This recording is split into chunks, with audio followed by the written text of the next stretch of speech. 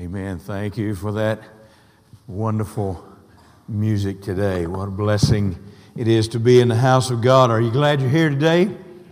Boy, I'm glad that I'm here today as well. It's a great day. What makes us tick?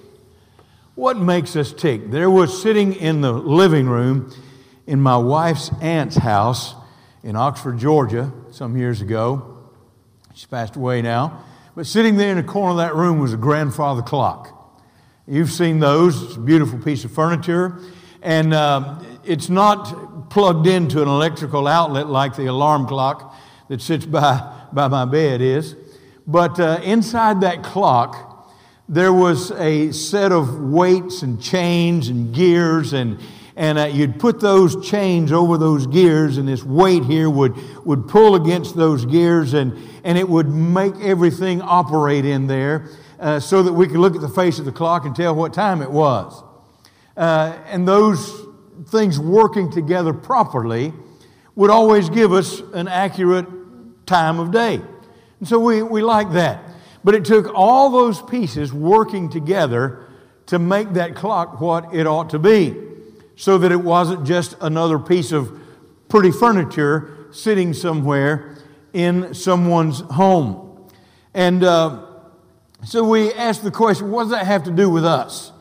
What does that have to do with us as Christians, as individuals? What does that have to do with us as a church, a group of individuals who make up the family of God, the people of God here on this earth? What does that have to do with this place that we often refer to as the church? We're going down to the church. And we think about the building, and I have no argument with that because it is a great place. But God has not designed us as His people, as individual Christians. He's not designed us just to be another pretty face in a sea of people on the earth. He has a purpose for us. He has something He wants us to do. And when He puts His church together, He's not designed us just to be a group of people in a sea of faces here on earth. He wants us to have a plan and purpose for what we do in this life. This building, as it sits here, is not just designed to be another pretty piece of architecture on planet Earth. It has a reason. It has a plan. God has a purpose for it. What happens when we do not fulfill our purpose?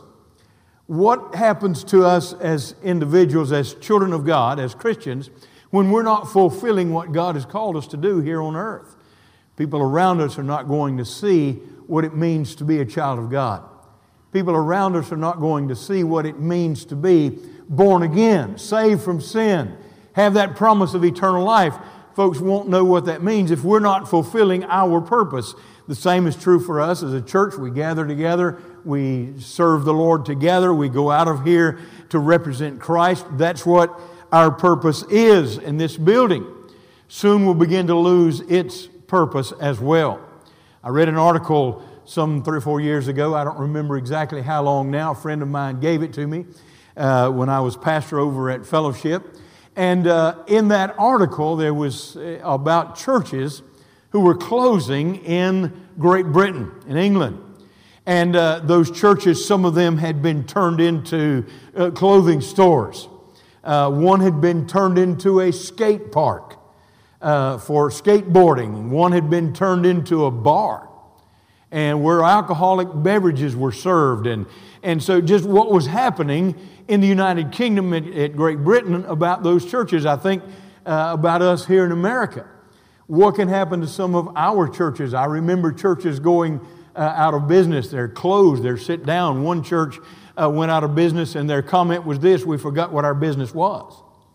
And that can be true. Oftentimes a church building may close and it may turn into something else because they have outgrown what the place where they once met, and that's a good thing. I know right down Thomasville Road, there's a place down there, you can see it still looks like a church. But it's not Thomasville Road Baptist Church anymore. They moved right out a little bit further and built what is now Thomasville Road Baptist Church. And it's a much larger facility. And so those kinds of things happen as well. But what makes an effective church tick? What makes an effective Christian tick? Let's look at our passage today in 2 Corinthians chapter 5. You're familiar with it. But let's read it and kind of unpack it a little bit today and see in here what it is that makes us who we are, that separates us from everything else, every other, and I'll use this in quotations, religious group on planet Earth. Let's look at that quickly together. Let's just read it. Beginning in verse 17, therefore, if anyone is in Christ, he is a new creature. The old things passed away, behold, new things have come. Now, all these things are from God, who reconciled us to himself through Christ and gave us the ministry of reconciliation. Namely, that God was in Christ, reconciling the world to himself, not counting their trespasses against them, and he has committed to us the word of reconciliation. Therefore, we are ambassadors for Christ, as though God were making an appeal through us. We beg you, on behalf of Christ, be reconciled to God. He made him who knew no sin to be sin on our behalf, so that we might become the righteousness of God in him.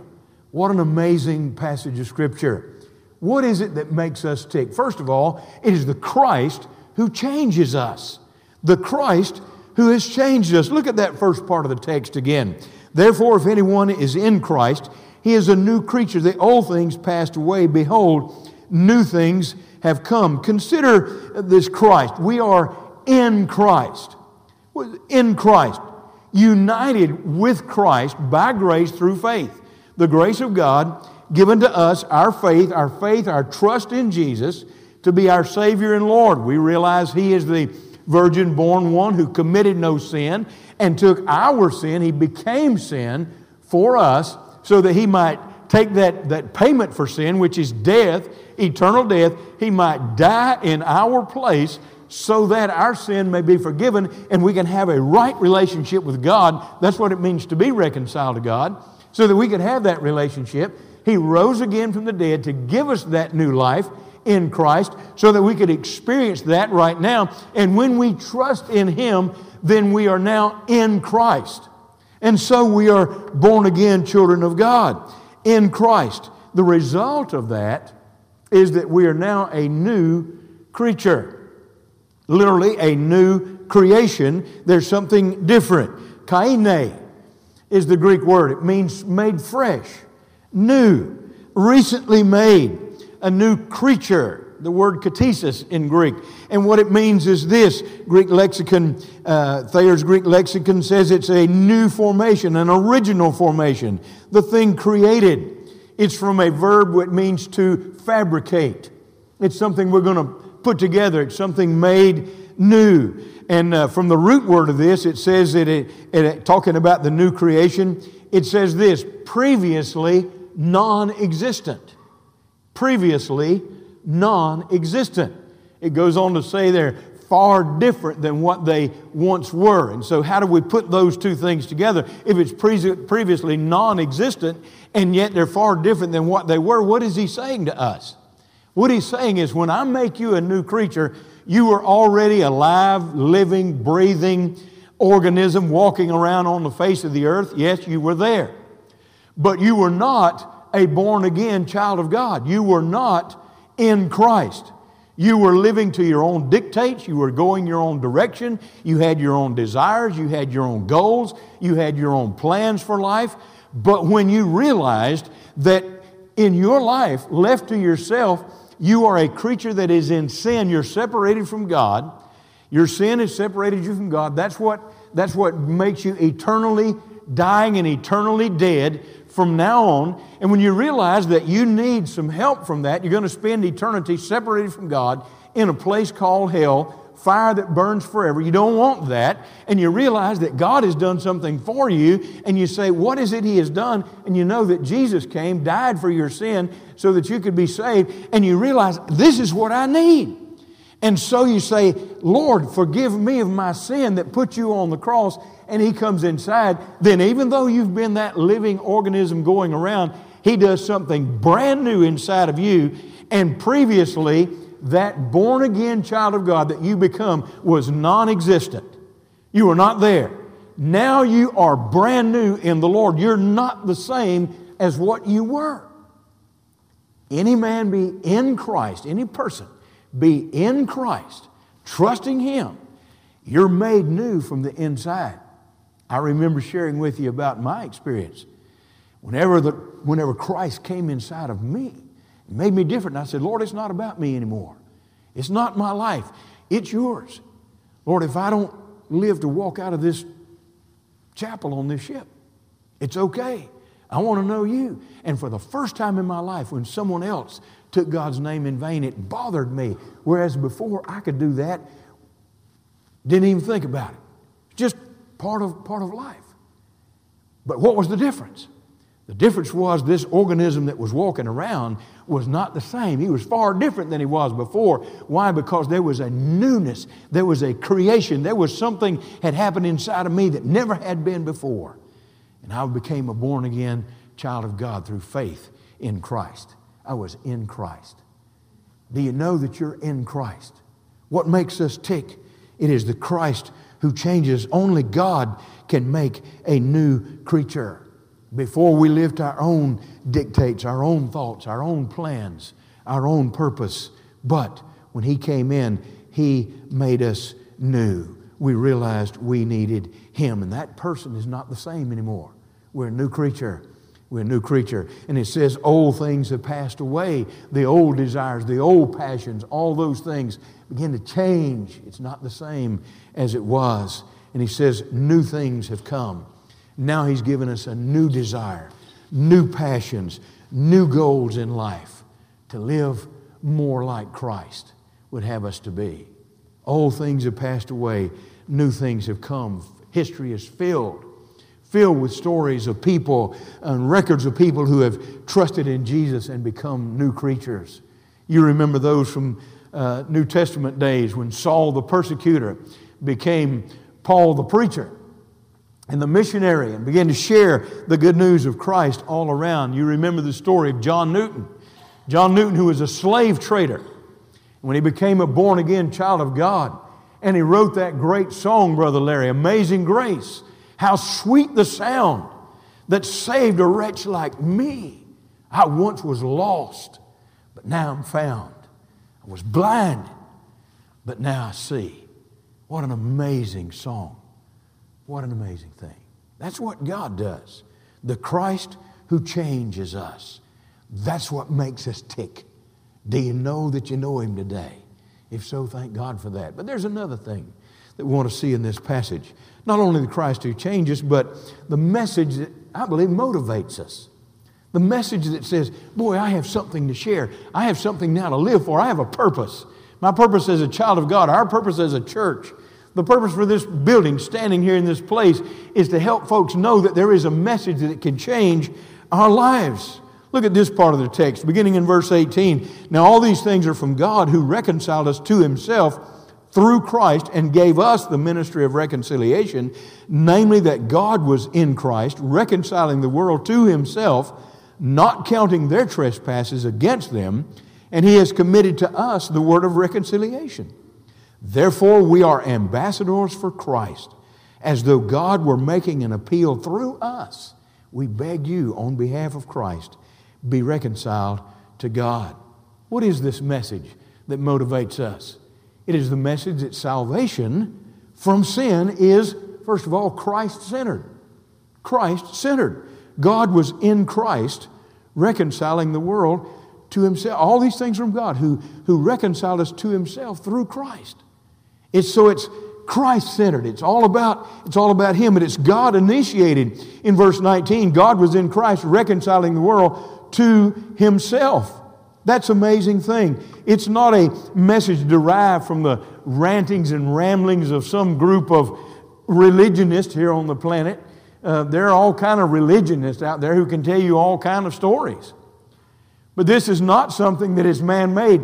This is something, excuse me, this is something that God did when He came to us and said, now, this is not a story that you make up. This is a story that I have made up and that I put into place and I activate and I keep it going in you. It's the grace of God.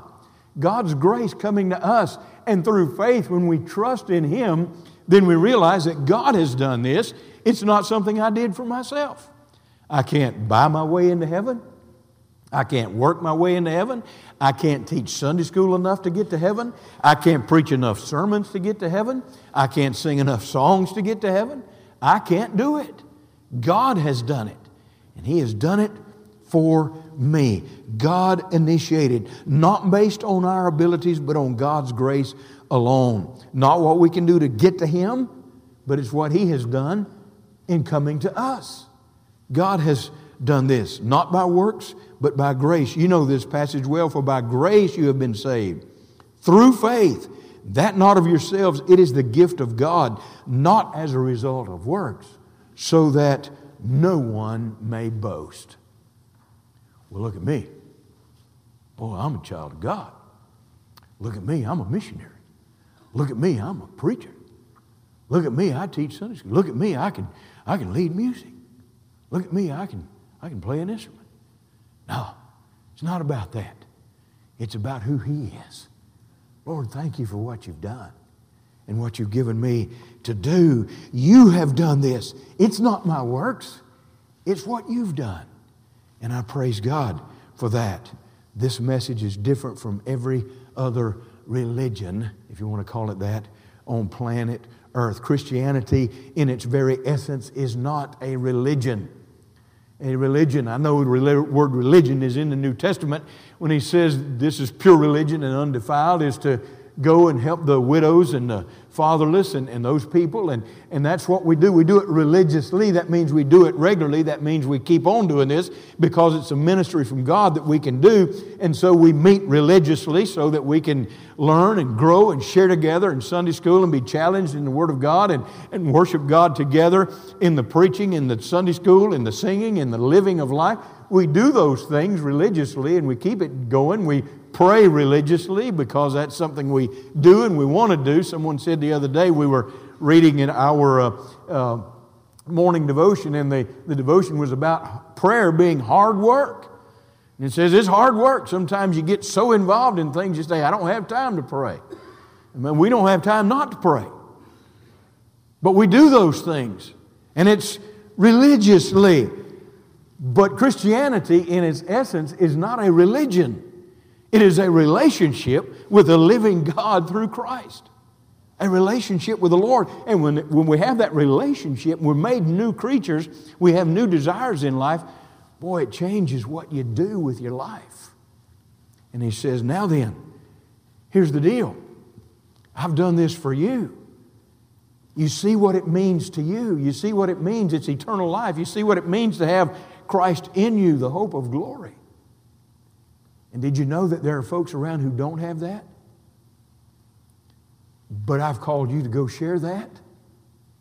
And if you'll go share that like someone shared it with you, they can now know what you have. The message motivates us so that we can go and tell others the same thing that we've enjoyed and that we've experienced and that we now enjoy. It's proclaimed, it's preached in Jesus' name. This message is. It's not mine, it's His. Not our name, it's His name. And Lord, thank You for what You've done. Ambassadors, agents, representatives, that's who we are. Part of my prayer life, the Lord put on me here a few years ago, I guess, and I've started praying this way, is, Lord, today, help me to represent Jesus well in what I do. And if we go through the day saying, Lord, it's not about me, but I want to represent You well today, I can promise you that'll motivate you in a little different way. That'll motivate you a little bit in a different kind of way. When we go out into this world with a message of Jesus who came to save sinners from sin and eternal damnation, we can know that anyone who trusts and believes as we did will be saved and they'll have eternal life. That's good news in a world full of bad news. And it can happen anywhere. We saw some things happening this week having lunch together, how God gives opportunities to just share and minister in His name. Wow. It can happen any day, wherever you are. We need to be praying and saying, oh God, will you touch those who are lost? There are lost people that you can pray for by name every day that you know. And then you can say, oh God, will you make me alert today? Alert. As I have opportunity and you place it on my heart to say something for the Lord, to just give a word of testimony, to give a word of witness for Christ today, watch it. He'll open doors. He'll start giving you opportunities. And you say, man, this is great. I'm excited about that. I remember some folks who were really afraid. No, I can't do this. I can't talk. I don't know what to say. Sound kind of like Moses at the burning bush. You know, Lord, I can't talk. I can't talk. Who created your tongue? God said. Who created us? We can do it. We're scared of it. And I remember folks being a little bit apprehensive. They said, I don't quite know what to do. But when they took the step and began to open up and to share a little bit, and they saw that first person that they personally had influence on, and that person came to know Christ as Savior and they got saved, their eyes got open and now they can't get enough of it. They want to just keep doing that. That's the way that goes. That's the way that goes. What a blessing that is. The good news is the gospel of Christ, and it motivates us. But then there's a third thing. Christ who changes, the message that motivates us, and the lifestyle, I love this, the lifestyle that liberates us, sets us free to be children of God. What do you mean, preacher? Look at verse 21. He made him who knew no sin to be sin on our behalf so that we might become the righteousness of God in him. Did you see that? He made him who knew no sin to be sin. Jesus, when we think of him as the virgin-born Son of God and the one who walked the earth and loved people and shared with them and touched and healed and gave sight to blinded eyes and took children on his knee and loved them, we think of him as being sin, separated from God. That blows our mind. But we have to look at it from the biblical perspective, and this is what God is saying to us. He made him to be sin. He took all of the ugliness that is that which separates us from God. He took it in himself. I believe that's what he looked at in the cup when he said, "Oh, Father, if it can be your will, let this cup pass from me. Nevertheless, not my will, but yours be done." And he saw our sin, mine and yours. And he said, I have to be that? And then he said, not my will, yours. So that these who are this sin that separates from God, this sin that is anti-God, this sin that is against the Lord. Well, I'm not against God. If you're not for me, you're against me, Jesus said. If we're not with you, we're enemies against you. Take all of that ugliness that we are and become that, and then die with it so that you and I can be free. Free from what? Free from the sin that separates us from God. Free to live in Christ. Free to know the truth of God. Free to understand what life really is all about. And free to live in that. Does it mean we'll be free from sickness? Never get sick? No, that's not the case. Does it mean that we'll be free and never have a broken limb or something like that? No, it doesn't mean that. Does it mean that we'll never have an argument with someone else on this planet? No, it doesn't mean that. Does it mean that we'll be free from any kind of confusion? And no, it doesn't mean that.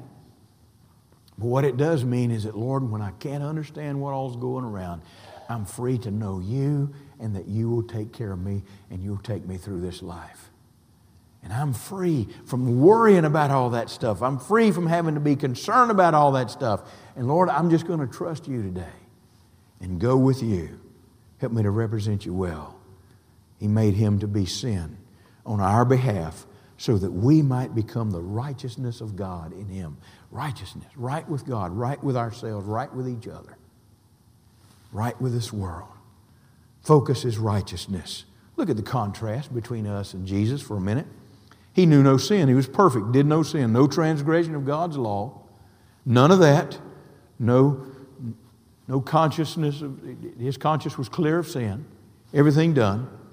Contrast us. We're imperfect. We're sinners. We've transgressed the law of God. Sin is an interesting word throughout the Bible. It means to transgress or trespass or do something against the truth of God. It means sometimes to leave out what God's told us to do and we're not following what He told us to do. All those things are there. Be outside of the will of God. There's so much about sin in the Bible. We're born in this world with a natural bent toward sin. Jesus became sin for us, not as if He were a sinner, but as if He were all sinners and all sin in this world. He died for us. He was perfect, no sin. We are imperfect, all sinners, and yet Christ took our place. We are unrighteous by natures. He was righteousness personified in every way. He took our God-forsakenness for us so that we would never have to be forsaken by God again. Herschel H. Hobbs. Susan and I were in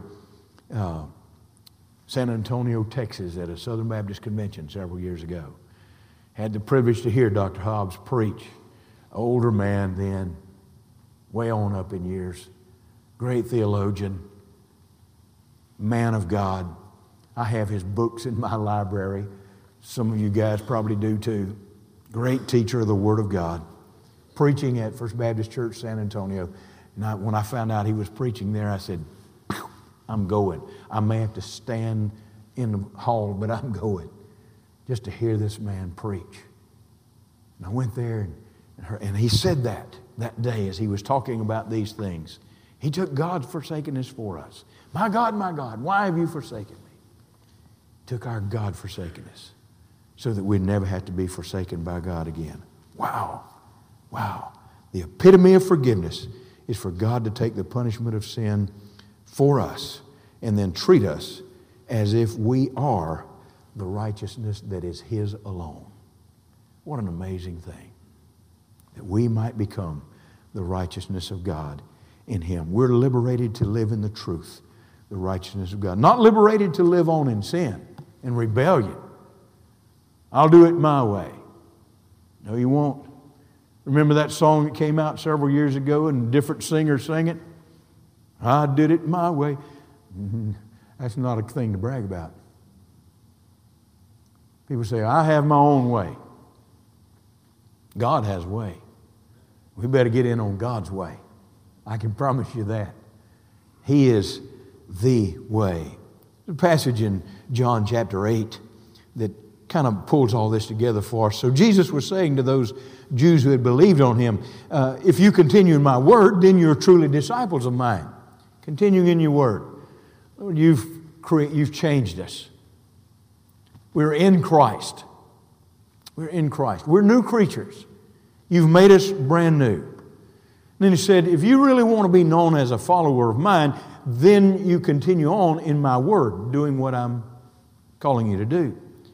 And then you will know the truth, and the truth will make you free. These people he were talking to didn't quite understand that. And they answered him, we're Abraham's descendants and never yet been enslaved to anyone. How is it you say you will become free? I guess they forgot about Egypt in 400 years. But anyway, they said, we're not been enslaved. How we talking about being free? Jesus answered them, truly, truly, I say to you, everyone who commits sin is the slave of sin. It'll take you down to places you don't want to go, keep you longer than you ought to want to be there. It'll make things out of you don't want out of yourself. Whenever you say, well, you know, I'm just too tempted and this looks too good, and I'm just going away from what God would have me to do. Jesus said, no, that's not what that's about. Verse 35, the slave does not remain in the house forever. The Son does remain forever. So if the Son makes you free, you will be free indeed. I like that word, indeed. That just puts a cap on top of it and says, we're not just talking about being free. We're talking about man really being free. Really being free. Free from the sin that separates you from God. free to live in Christ, free to know the truth, free to understand life better than anybody else around you understand it who's not a child of God, free to live in the Lord, in Christ. Every day, not just Sunday morning, not just in Sunday school and worship service, but let your life be a worship to God wherever you are. Free. A lifestyle that liberates us. Earlier we said you're not just another pretty face in a sea of people. We're not just a pretty piece of architecture on a planet Earth. We said it takes all the pieces working together to make us tick like we ought to.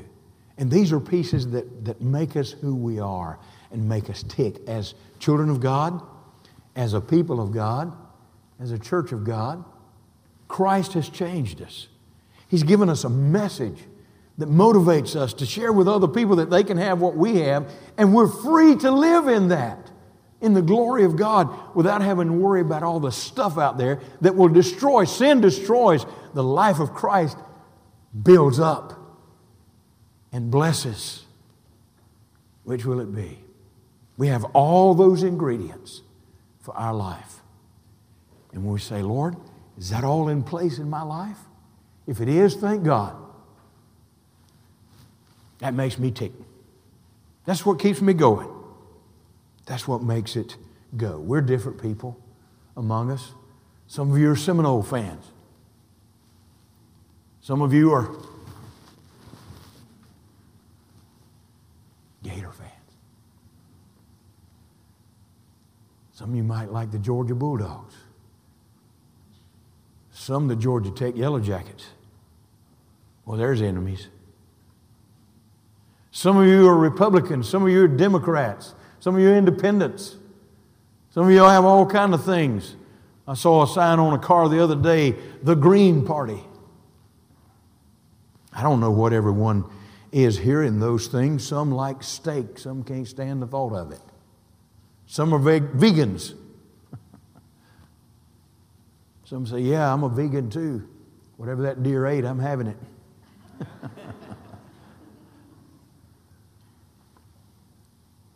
But the thing that unifies us and pulls us together to make us the children of God that we ought to be in the church we ought to be is knowing that Christ has changed us. We have a message that moves us to do what we do. And now we have the presence of Christ in us to live free in the Lord.